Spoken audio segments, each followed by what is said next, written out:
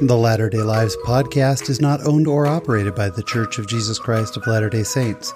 Any opinions expressed or implied in this recording are solely those of the host and guests and not of any specific organization unless otherwise stated.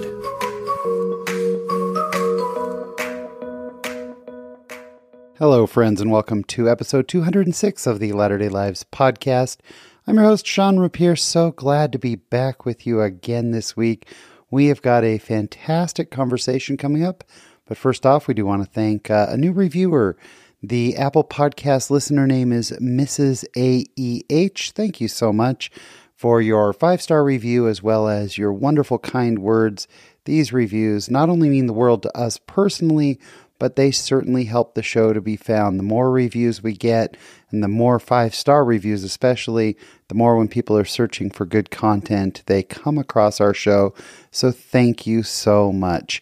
This week on the podcast, my guest, Dr. Stephen Neal.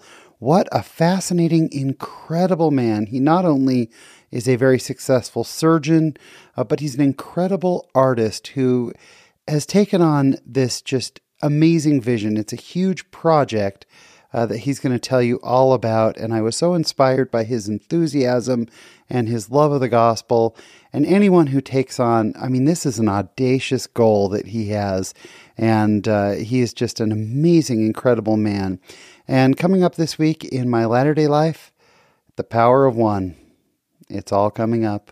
So sit back, relax, and enjoy this week's conversation.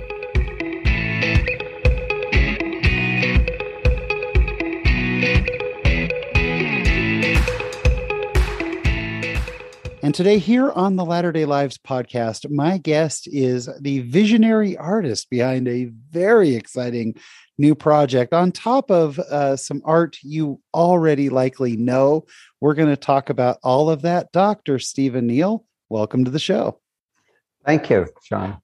So glad to have you on. There's some artwork that I already know, in fact, that my family has taken some photos in front of, so I'll be excited to talk about that. Mm-hmm. You also have some big stuff coming up. But first of all, let's get to know you a little better. Tell us a little bit about where you're from and where you grew up. I was born in Nephi, Utah. Lived there about 3 months, moved to Salt Lake City. And I was in Salt Lake City then. I really grew up in Murray, Utah. I'm a Murray boy. Yeah. Went to Murray High School, went to Liberty Elementary School and Riverview Junior High School. That's where I grew up. And did you grow up where you, was your family members of the church? Yes. My father's always been a musician. He taught music and he wanted to be in the Tabernacle Choir. That's why he moved to Salt Lake, and he was in that choir for 30 years, my mother for 20 years. So music is real heavy. It's a heavy heritage in our family. Did you inherit those musical abilities? I did. Oh, wonderful. Music was my primary language. And so why am I in the visual arts? It's because I thought I could do more. I enjoy singing, obviously, singing choirs. My junior high school, really high school years were spent playing the guitar and writing a little bit of music and performing and doing that and on stage at the high school. So I liked that as a social guy. But there was change, I guess I've always been an artist. There came a point in time, if actually, believe it or not, it was during medical school, where I made a conscious switch that I thought I could do more in the visual arts than in music. Did the whole family, is it like an artistic family? Do you think it's a DNA thing, or were you just raised in that culture? Well, because we were in music, we had a musical family. My older brother, he did some graphic arts. And I remember watching my father as a little boy. He was making a big mosaic, which was 6 feet tall and maybe 4 feet wide. And he got the old Instructor. Remember the Instructor? It was a church magazine, and it had the resurrected Savior on the front of it. So he started drawing that on a piece of plywood, and then with mosaic, he cut that and glue it into place. And we still have that. That's kind of a little family heirloom. I'm thinking about that. That's the kind of project mentality that I have. And I remember watching my dad do that when I was just a little boy. So, but not a lot of us went into graphic arts or doing what I'm doing. They're mainly musical. At what age did you realize that you could, and was it drawing? I mean, we're going to talk your primary medium right now from what we see is sculpting, but I assume that when you were younger, it manifested through drawing. Yes. Always would draw. I remember drawing things out of the Boy Scout handbook. There were showed the different kinds of fish, and I would draw those. I still have that somewhere. My daughters put together a book that had my early stuff in it. What got me into painting was junior high school, and back then it was the '60s, and it was the San Francisco hippie stuff, and I had a lot of friends who wanted psychedelic posters. And so I started doing those, And here's the crazy thing is after doing that, I thought, hey, I want to do a gigantic psychedelic poster on butcher paper. It was 10 feet long, and whatever the sheet is probably 5 feet wide. And I started doing it by pen and by tempera paints. And after a while, I thought, why am I going to put all this time on such a medium that's just going to be destroyed in a couple of years? You got to put it on something that's more durable. So I started out by getting some of Mom's old sheets that she threw away. And I get this muslin and I stretched it over plywood. And then I thought, you know what? I'm not going to do a psychedelic poster. I'm going to do an oil painting. My mom learned how to oil paint in Relief Society. And she had this old paint box and a palette, and she gave that to me for Christmas. I was in the 8th grade. And to this day, I still use those two. I use that paint box and this palette. All the paintings I've ever painted, that's what I've used as a tribute to her. Oh, that's neat. So I started painting on this board, and it was 10 feet long and 5 feet tall. And it took me 2 years. That was my first oil painting. Hangs in my garage. It's the only place we can put it. And you did end up doing like a psychedelic kind of a Nope. 60s thing? I discarded it because, when I changed to this more permanent kind of thing, I thought, well, that's kind of trendy. Let me do actually a painting. It's 50 life-size birds. Wow. Okay. It's the busiest painting you've ever seen. Sounds really impressive. Did you start sculpting when you were younger? No, that's a different story. Okay. See, I was first an oil painter. I mean, I was a graphic arts, and I did that for, a long time. When I came back from my mission, I really wanted to get some instruction in oil painting because I'd kind of done it on my own. So Gary Smith, he was my teacher down at BYU. He's made quite a name for himself, but it was a night class, and I took painting with him. And he taught me some basics that I didn't know. And so I started painting more seriously at that point. And in fact, in medical school, I painted my first. You have to hear this first before you understand. Why am I doing this sculpture park? It really is two stories that have fused. They had an intersection, they came together. So you have to hear the first story. It has to do with oil painting. 1976, I think it was February, I was attending a 12-stake fireside at BYU, the Mack Center.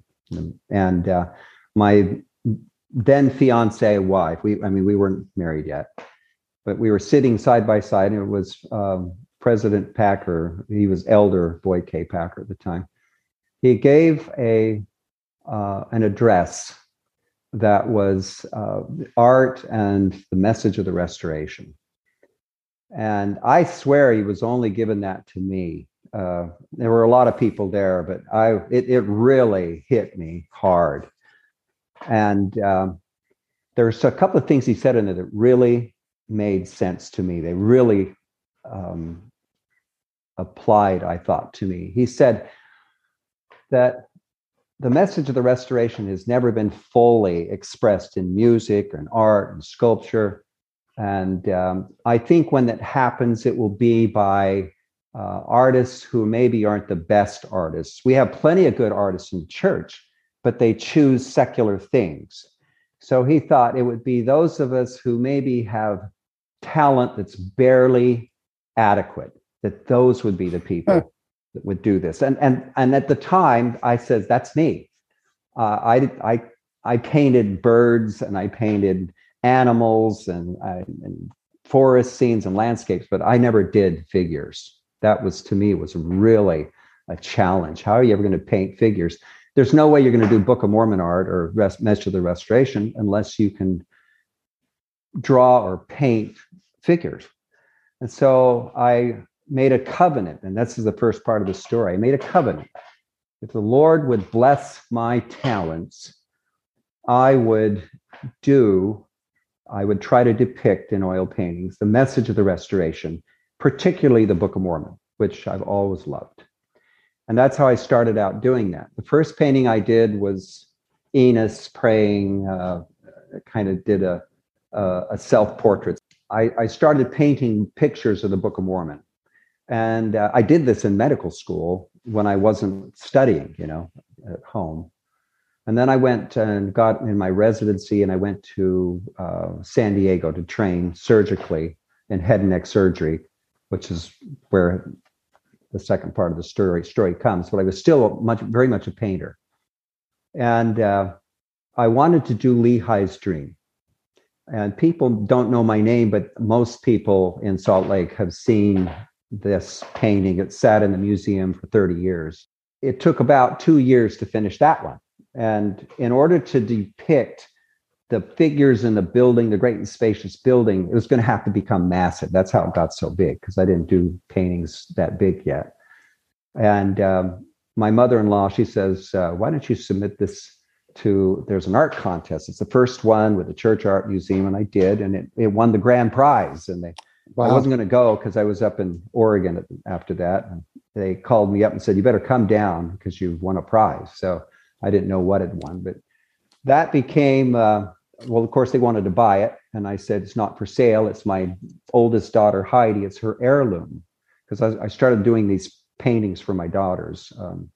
So they said, well, if we can't have it, can we put it in the museum? And I said, you can have it in the museum as long as you have it on open display. So it was there for 30 something years. Wow. So that's how it started. And if you don't know what painting I'm talking about, it's a very international building. It has 5,000 years of the world's architecture combined into one building. And all the great architectural styles, I put that in there, even our own modern era. And it has the people of the world, not just Lehi's family. And in fact, they used that for Come Follow Me for the Lehi's Dream last year when we did. Yeah, it's a beautiful, beautiful piece. I can't even imagine how long that must have taken.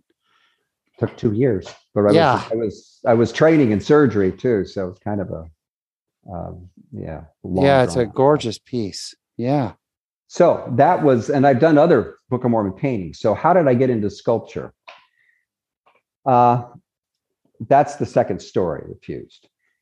When I was, we were learning how to do facial plastic surgery. That's what I do.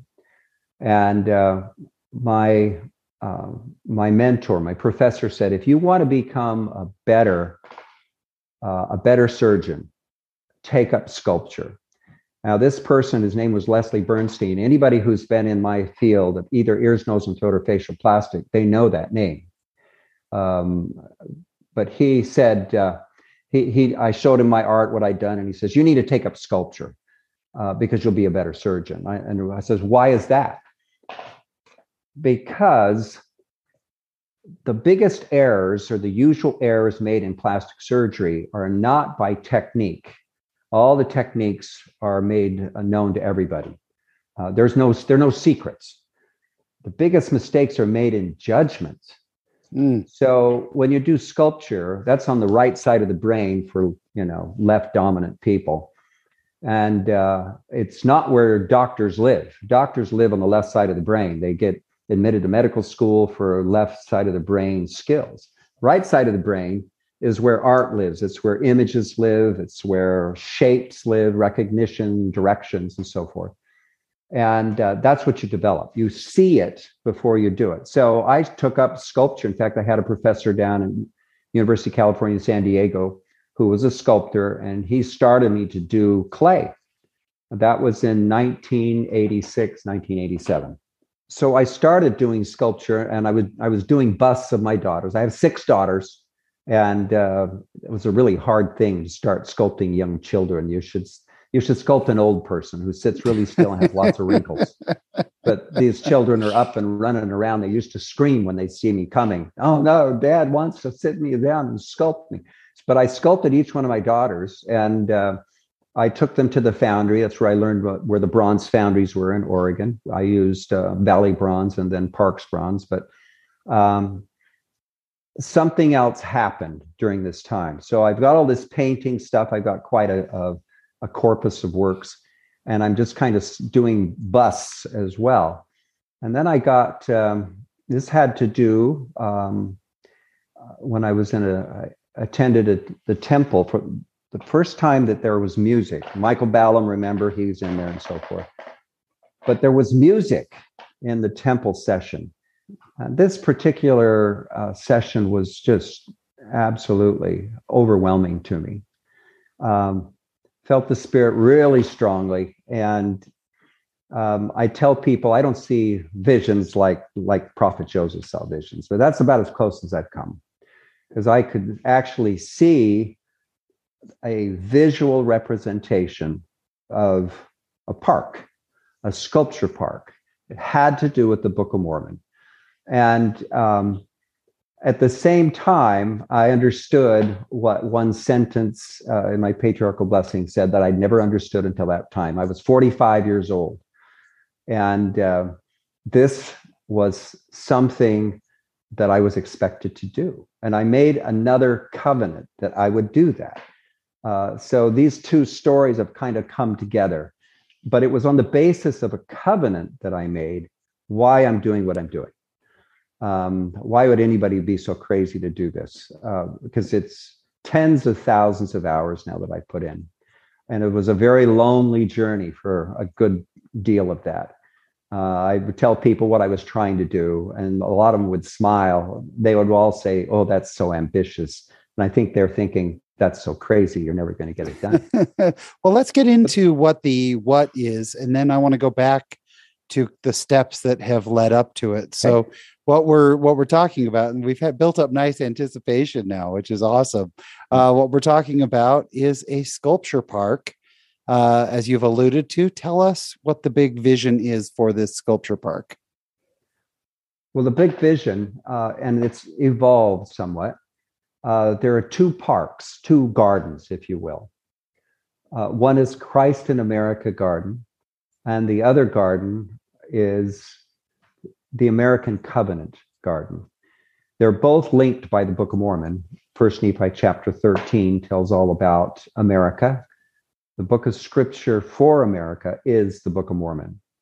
The Bible mentions it twice. If you want to talk about other sheep I have, if you want to talk about Genesis chapter 49, where Joseph is a fruitful branch, even over the wall kind of a thing. So the Christ in America Garden is where most of the sculpture has been created. And if you can visualize this in your head, there are 2 very great sculptures. One of them, they're both large. One is a figure of the Savior, 18 feet tall. And he is sitting basically on a pedestal, which is a pool representing the golden plates. And that fills up with water. If the water comes down these pages and then falls maybe 20 feet below into a pool. And down in the pool is a visual representation of the globe, the east and the west hemispheres. And you have what we call the hands of man. If you look at them from far away, they look like 2 hands which are adoring the Savior, worshiping. But the fingers are life-size figures of humans. And that's the old world and the new world, basically. Wow. So that's the one end. On the other end, they're like bookends, is the title of liberty, which I've been showing you here. The title of liberty is like an entrance into the American Covenant Garden, into that part of the garden. But it has Captain Moroni, and he's holding the title of liberty, and he's standing on top of a hill, a kind of a small hill, a low hill. And this title of liberty, if you look at it, from one end, it only says, in memory of our God, our religion, our peace, our freedom, our wives and children. On the other side, however, you have some of Old Glory morphed into that. It blends into that. And grabbing this title of liberty is an infant. The infant, it represents the infant America. And who's holding the infant but the father of our country? George Washington's holding. He also represents the Revolutionary War. Then you have other soldiers in each of the main different eras who have fought for the freedom of America. You have Civil War, both the South and the North, both of their uniforms are kind of blended into that figure. And it's a black man. It's a fellow, Brother Rashid. He was in our ward, and I sculpted him as this Civil War figure. Then we have World War II. In fact, I took one of the figures from Mount Suribachi and pushing up that flag and Iwo Jima. And I sculpted that person. And then on the very end, stooping down and holding the pole is one of my patients who fought in Desert Storm. She's a female, a woman soldier. So you have different eras, all who are willing to fight and die for our freedom. And George Washington and Moroni, if you compare them, George Washington had his own moment, like Moroni did. And that was, you may have heard of it before, but December 31st, 1776, what he had left of his soldiers, they were up there. The time that they volunteered was over, and they were going home. And it was it'd been a hard march. They'd had lots of problems, starvation almost, and losing and so forth. But this is the way it rolled out. George Washington rides up on Blueskin, his horse, and he says, those who are going to re-enlist, as the drum rolls, those who are going to re-enlist, step forward. The drum sounded, nobody stepped forward. So he turned on his horse and he went back, but he stopped and he came back and he gave what sounded like Moroni, his speech. He said, my poor men, he says, I know not how to spare you. You have borne the brunt of the battle. But this is for your wives and your children and your freedom. And he gave them a heartfelt speech, and few started stepping forward and more, and they all basically stepped forward, re-enlisted, and the revolution could go forward. And it was very close to failing right there. So I've never heard that. I like putting those all together in that piece. Now, these are figures. George Washington will be 12 feet tall in this sculpture. And it's 25 feet from the top of Moroni's sword to the ground. It'll be on a 4-foot pedestal. So let's go back to, you get this, vision of what this is supposed to be. You covenant that, hey, I'm going to bring all these elements together. You go to bed that night. You wake up the next morning. What happens? Like translating it from, and I should tell our audience that, we get to see you on video and we get to see some of the works behind you, which is amazing. I wish our audience could see this, but you get up that next morning. What is a first step toward this? Are you talking when I was 45 years old? That's just 25 years ago. I've been working on this for 25 years. Unbelievable. Yes. What is, I guess I'm trying to understand how you get started with a vision this grand. Well, now you have to create pieces that are going to go into that park. And I started with figures that thought were a little simpler. And those were fourth Nephi figures, dancing figures, like the blind to see, the deaf to hear. I would create maquette size. A maquette means a small piece, anywhere from 12 to 30 inches tall. And that's where most of the work is done, is creating what you're thinking of small. But it has to be really the composition and the details to some degree before you enlarge anything. So I did those figures from fourth Nephi. And then I started doing other figures. Ultimately, I had to do the Savior. And I've sculpted the Savior now about a dozen times at least. And I always use models to keep my work fresh so that they don't all look the same. And this is an interesting story, I'll tell you. President Packer took an interest in what I was doing, rather than go in how that happened, but he did have an interest in it. And he gave me an assignment, basically, to sculpt the Savior, and he wanted to see it. So I did it out of clay. And I remember when President Packer came in, and this is we're talking about the year 2000. Okay, this is about 22 years ago. And Elder Oaks came with him at that time. And I remember we had talked about with the church art committee, well, when you sculpted the Savior, you didn't give him a Jewish nose, for example. And I know I didn't give him a Jewish nose. And I know what Jewish noses look like. I'm a rhinoplasty surgeon, and I've operated on them. And afterwards, President Packer came, and he said, I asked him that question. What do you think about a Jewish nose, President Packer? And he looked at me, and he looked at the piece, and he shook his head, and he said, no Jewish nose. That meant something to me. In fact, President Packer seems to know a good deal about the Savior's face. And one time I asked him, I said, do you want to give any more suggestions about what to do? And he says, give him a good, strong face. He says, I'm not going to be your confessor father. And those are the exact words he used. I'm not going to be your confessor father, but give him a good, strong face.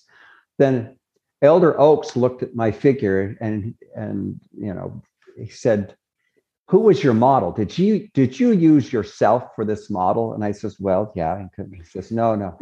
The Savior is physically powerful as well as spiritually powerful. So when you're sculpting this, they sent me back to redo some stuff. When you're doing this, you use somebody who is built very powerfully. And so I did that.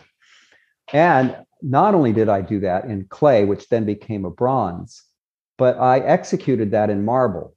I would go to Italy in Pietrasanta, and I took a few summers, and I would take a few weeks off from my practice to go do that, learn how to carve marble. And the marble figure that we carved, I brought it back to President Packer to report. And he had also Elder Ballard was there at the time. And they said a few things about this and that. And he says, can you stay around? Because I want to show this to President Hinckley. I said, sure, whatever you want. So we had to take that marble sculpture over into the West Conference Room. And President Packer did not want me there because he knew President Hinckley would not give his real feelings if the artists were present. He didn't want to hurt the artist's feelings. So I was not present for that, but he showed it to all the 12 except for Elder Oaks. It was out somewhere. And he had me come over after that. And he said, President Hinckley said that he'll put this down in the Missionary Training Center. But before, it has to be on a pedestal so people can make eye contact. It was about 2/3 life size. So it wasn't full size, but still weighed about 300 or 400 pounds. But he wants you to take the marble out between the fingers, which I left in there because fingers break, And then he wants you to take the nose and narrow it right in here. Mm. And I said or President Packer says, no problem, President. We got a rhinoplasty surgeon here. He can take care of that for you. So I had to make those alterations to the marble, and then we took it down and unveiled it. In fact, Elder Oaks unveiled it one time when they had a lot of mission presidents who were going through the MTC. That was real special to see that. It's still down there. And in fact, they said, "How did this piece get here?" Well, President Hinckley put it there. You can't just think you're going to put a piece of sculpture in there, you know. So very, very interesting things that happen from that sculpture. The piece that actually is going to be in the park, the 18-foot tall one, I've already sculpted that. And I did that last year, finished it last year. And I wrote the first check for it. It's donations, right? First check for $57,000. It's about $114,000 to cast it. So $114,000 to cast the sculpture. Yeah, that's right. I mean, the Wow. Mormon Battalion sculpture, which is in this is the place Heritage Park, that's $450,000, and that was 11 years ago. Those two giants. My goodness. All right, so you get this vision. I know from the website and from reading a little bit of what you sent us, you have other people involved. As you've been going through this process, you've put together a board of directors, you've put together a board. When you share this with people, are you finding there are some people that just instantly catch this vision? It's interesting, Sean. When I talk about what I'm doing, you know, when you see a hot button on the computer and you hover over that and you punch it, it just lights up. That's what these people are like. I've talked to hundreds of people about this. The people who are with me, they were hot buttons, all of them. Awesome. And when you talked about it, they'd light up. And you could see the spirit working on these people. So the people that I have right now, I have two other sculptors. One is just barely a new person who's come along, and that's a different story. But Michael Hall has been with me since we did the Mormon Battalion sculpture. That's when I was introduced to him. So we've been a team now for about 15 years. And there are over 70 sculptures that are going to go in this park. And the title Liberty that I described to you is only one. There are lots of them that have 1, 2, 3, 4, 5 figures in them. So hundreds of human figures. And Michael has done about 20 something, and I've done 35 or something like that. A newer sculptor that came with Tim Ballard, his name's Jeremy Hooley. And he has a whole corpus of works that he's been working on for years. They've been trying to build this a patriotic park. And when we found out we're doing the same thing, we have joined forces. Awesome. And that's expanded the American Covenant Garden. And you've figured out a location for this. Tell us how that came together and where it's going to be. We've tried for a long time to find out where we're going to build this. We thought the Los Angeles Basin. That was 20 years ago or so. For a time, I mean, we looked at St. George. We looked at Nauvoo. But we figured out somewhere close to the Wasatch Front it should be, because that's where people really treasure the Book of Mormon more than anywhere else in terms of density. So for a time, we were going to be at Thanksgiving Point. And Karen Ashton figured that finally, after they decided they would have it there with Angela Johnson's work, they figured that what we're doing is too big and it should have its own venue. So they changed their mind, and I'm glad they did, because where it worked out, it's even better to be our own person, our own enterprise. So we even were given land. We were given some land by Sean and Ollie Michelle, 7 acres. Draper City would have nothing to do with it because it was so we don't. It's going to be a tourist attraction.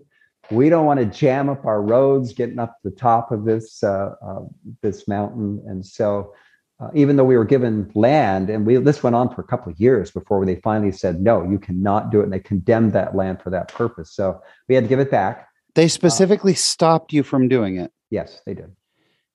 Unbelievable. In fact, it was some kind of political rigmarole. At one time, there were 5 on the city council. Supposedly 3 were for it and 2 were against. And the Michelle brothers pushed for it and says, we need to have a vote. It's been 2 years. Can we build it there or not? And on the time, one of the people who was for it stayed home. Traverse Mountain is what we're talking about. Yeah, that's right. We're talking about Traverse Mountain. So there were 2 and 2, 2 for it, 2 against it. And they came to a vote. And the mayor who had the deciding vote, who'd always said we wanted it and it was a good thing, without an explanation, got up and killed it. And that was the end of it. So this feels like, I mean, this, to draw a comparison, the history of the church is this too, trying to find a home. It's a big vision, trying to find a home and going from place to place. And so tell us where you ultimately ended up in. Heber City. Heber kind of found us, if you will. John Hewlett, who's the biggest apologist for Wasatch County and Heber you'll ever find.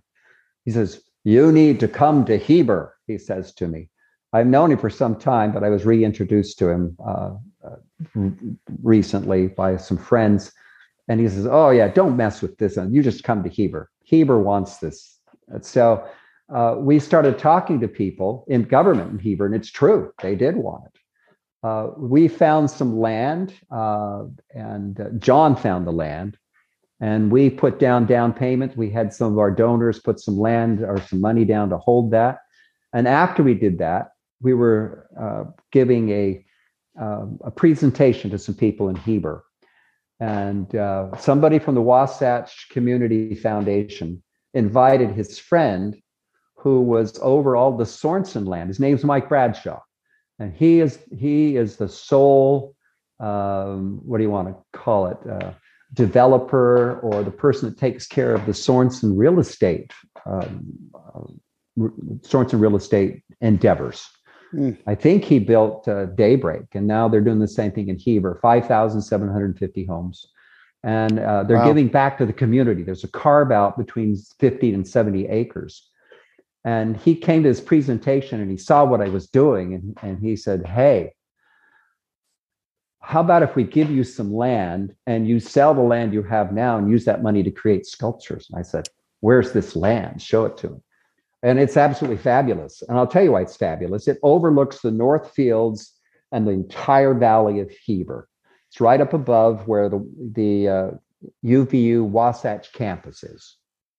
Oh, I know exactly where that is. Sure. And that's where all this land is, the carve out, if you will. And the Performing Arts Theater will be right next to us. They call it the Art District. And there we have between 12 or 15 acres that he's giving us. We'll jump in and say for our listeners, you hear the name John Hewlett. Hewlett may sound familiar if you're a regular listener. We've had Jason Hewlett on the show multiple times. Jason is one of my closest friends, and that is his father, is John Hewlett. And then also, we have a lot of listeners all over the country, all over the world. Heber, if you were leaving either from Park City going to Provo, you drive right through it when you're going the back way.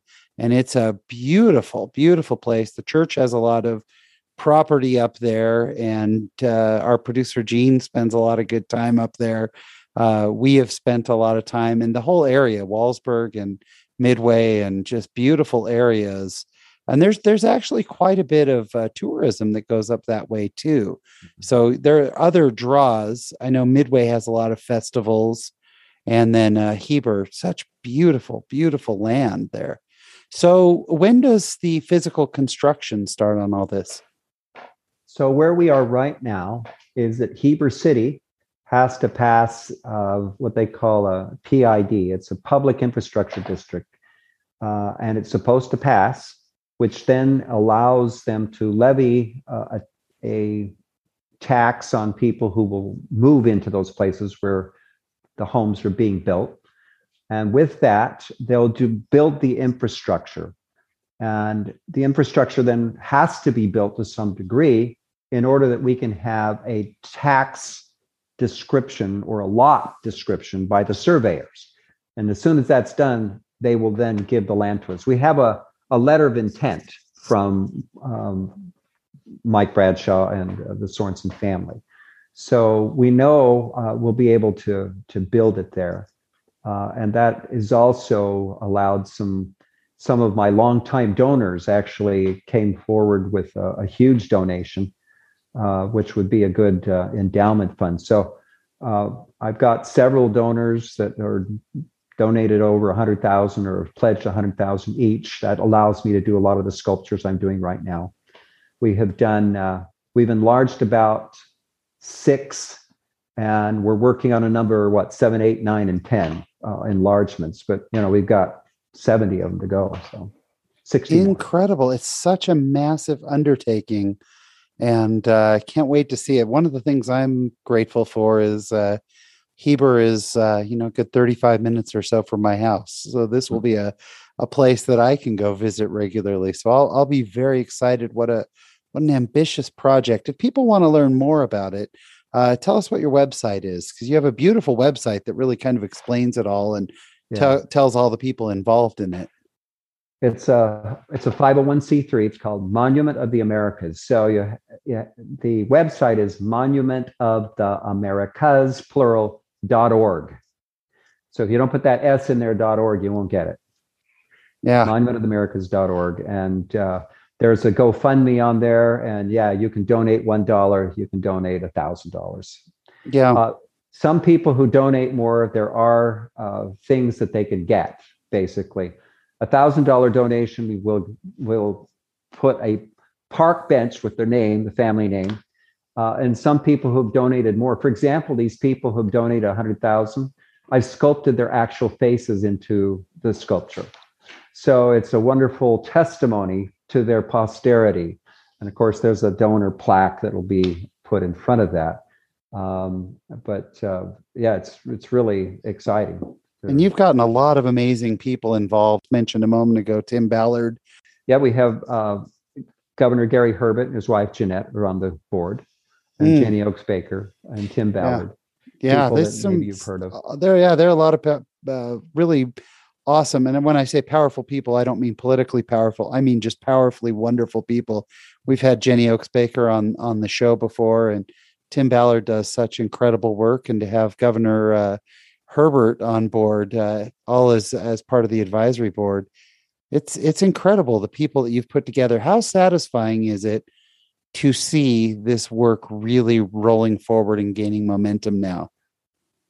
Sean, I always told myself, if I never see it done and I die before it happens, I know it's going to happen someday, maybe by my successors. This, by the way, will be added upon by successive generations of sculptors.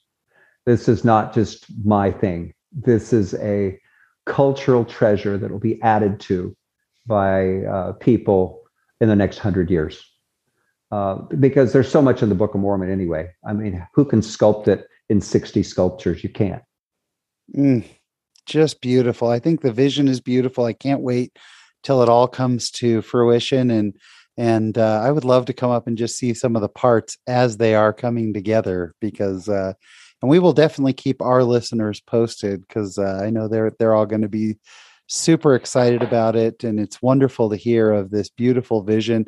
And of course, we would highly recommend to our listeners to get involved any way you can. And we need sculptors. We need art students. In the old days, and Bernini and people like that did these massive works in Italy. They had 100 people under them. We don't know their names all the time, but that's what we're going to do. We're going to have a bunch of art students and sculptors all working on different pods, if you will, different projects until we get it done.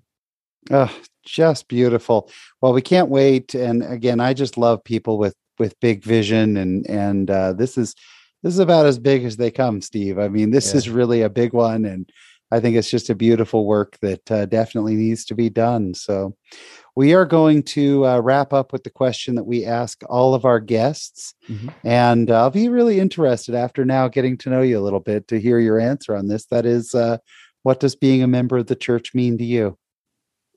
Means everything, Sean, everything.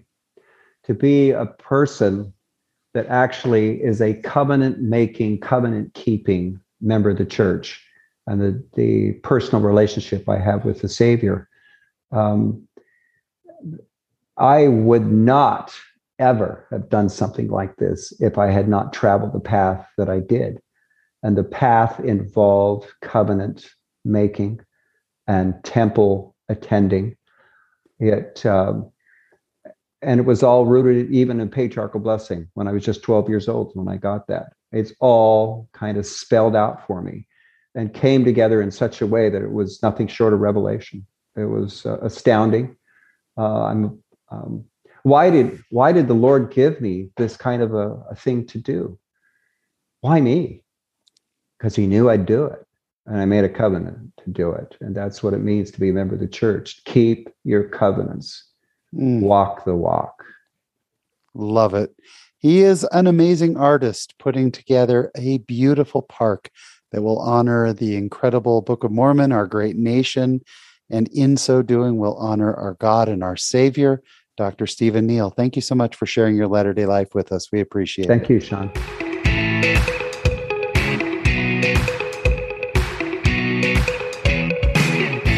And my special thanks to my guest, Dr. Stephen Neal.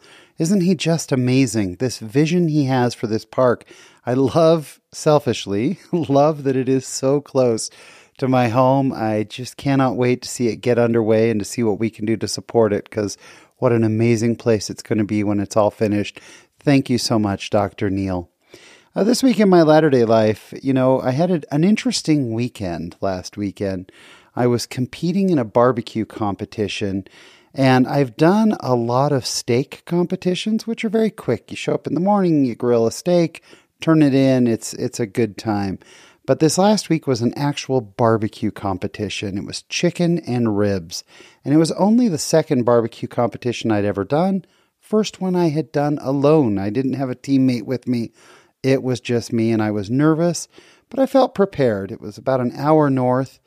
And in order to get it all in one day, you have to load in at 6 a.m. to set up. I mean, it was still dark out there, and I got set up, and I was feeling good. And one of the steps that I do with chicken is called brining. It's when you drop the chicken into a solution with some salt and some other flavors in it, and it just adds a lot of moisture to the chicken. And I realized I had forgotten my brine container. Couldn't find it anywhere. That's okay. I can put it in a Ziploc bag to brine. And so I threw all the chicken. I was doing chicken legs, threw them all in this Ziploc bag. Didn't think to zip it up. It was leaned up against another container. And as I turned to set down the brine solution, out of the corner of my eye, I saw something move. And sure enough, that bag of chicken tipped over to the side. And I watched, of my 14 pieces of chicken, I watched all but 7, so about half of them, fell on the ground. And I looked in just horror and disbelief. I have to turn in 6 pieces of chicken. It's hard enough out of 14 or 15 pieces just to get 6 that you're happy with. There was no scenario that I was going to get 6 usable pieces of chicken out of 7 that were left. And the people around me were so nice. The other teams were like, "Oh, Sean, I'm so sorry." And they watched me as I had to pick up these pieces of chicken and throw them away. And there was just no way to use them. Got to be sanitary. So as I sat there thinking, do I just cook the 7 and do the best I can? I just couldn't. So I hopped in my car. I drove down to a Target store that was around the corner. But there's a very specific brand of chicken that I use. And I know how it kind of reacts and everything else. And this was unfamiliar. And by the time I got back, my brining process, I was behind. And then my ribs, I was behind, and I hadn't turned them. And it just felt like everything was collapsing down on me that day. And I've been really trying to focus on being grateful and positive lately. So I just kind of thought, you know what, just do the best that I can, turn in what I can. It's going to be fine. And yet I was still just all day, I had this nagging doubt. And in fact, toward the middle of the day, I started thinking, maybe I'm just not that good at barbecue. Maybe I should just give up on all this. I love doing it, but man, what a mess I've made of today. And my ribs, again, my normal timing, I kind of have it all down to a process. I was completely thrown off. And then the time came to turn everything in, and I thought the chicken was just terrible. And I really wasn't even thrilled with the ribs. I thought the flavor was good, but they were overcooked, and it just felt like I had wasted a day.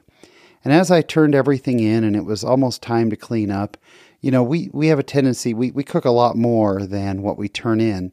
And so we'll put it out on the table and other competitors will come by, and we're not allowed to feed the public. We don't have food handlers permits, but sometimes employees and their families or whatever, they'll walk around and they'll try things.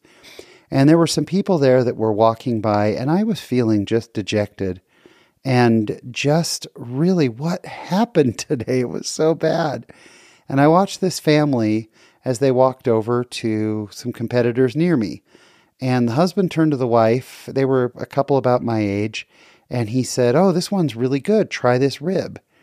And I noticed she had a really beautiful accent. She said, "No, I don't like wet ribs." And he said, "I know, but this one's really good. Try it." And she tried to bite and she said, "Oh, thank you, but I really don't love wet ribs." And then they came over my way and I said, "You're welcome to try it." I'd thrown away the rest of the chicken, but I had a ton of ribs sitting out.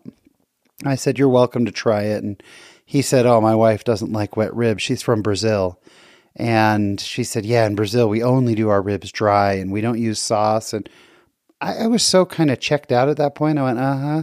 Yeah, uh-huh." I just, whatever. I'm just ready to go home.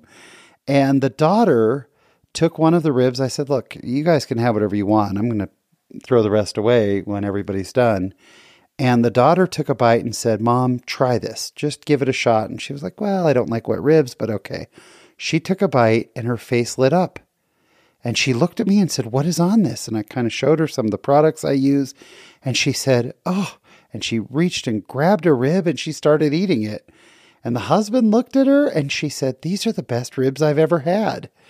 And he said, "I've never seen her react like this to wet ribs." She only likes dry rubs and never wants it with barbecue sauce. And she said, "Oh, these are so good. What's your name?" And we stood there talking, and all of a sudden I started to feel a little bit better because this woman loved the ribs that I had made. And then she reached down and took a second, and her daughters just started laughing, going, "Mom never eats too." As they stood there, she kept talking about how this was the best ribs she had ever had. She ended up eating 6 ribs while she was standing there. And there were probably 6 or 7 left still. I would have been thrilled if she had eaten them all. I was so happy to meet this wonderful woman. I needed that.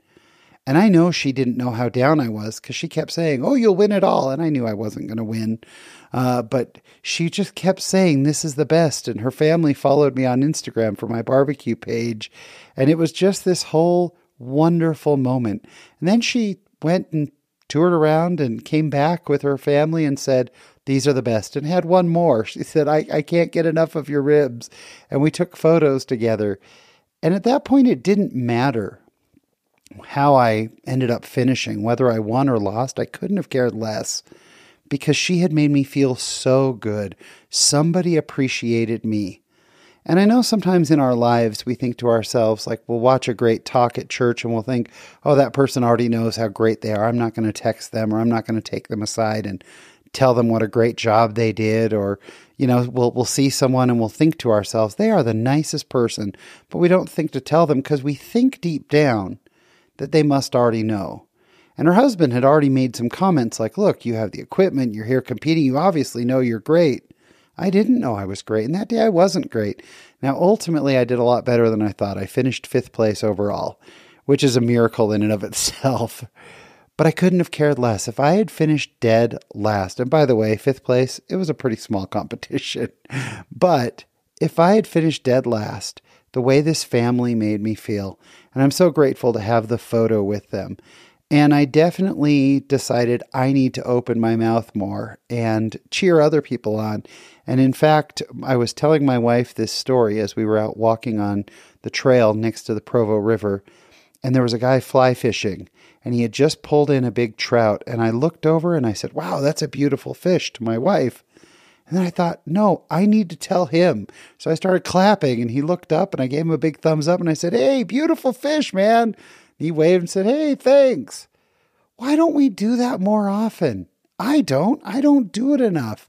We can make people feel good. We never know who needs that little pick-me-up. I'm so thankful that family decided to stop and just made me feel so good about myself. And I am definitely committed to making other people feel better about themselves. It's free. It costs us nothing. And guess what? We feel good also, sometimes even better than the person that we're trying to make feel good. I'm just thankful for that. I'm committed to it. And that's what's happening this week in my Latter-day Life. Thank you so much for tuning in again this week. We really appreciate it. If you enjoy the show, do you know someone who could use the show as a pick-me-up? Do you know someone in your life who needs good content? All these amazing people we get to meet on the show. If you could share it, it would mean the world to us. And once again, if you could leave us a 5-star review, we're so grateful for our reviewers. The Latter-day Lives podcast was produced by Gene Chittister. Social media by Skylar Fleming. I've been your host, Sean Rapier, and I think that's all we got for you this week. So until we meet again, there's a great, big, beautiful world out there. Go be in it, just not of it. Thanks for listening.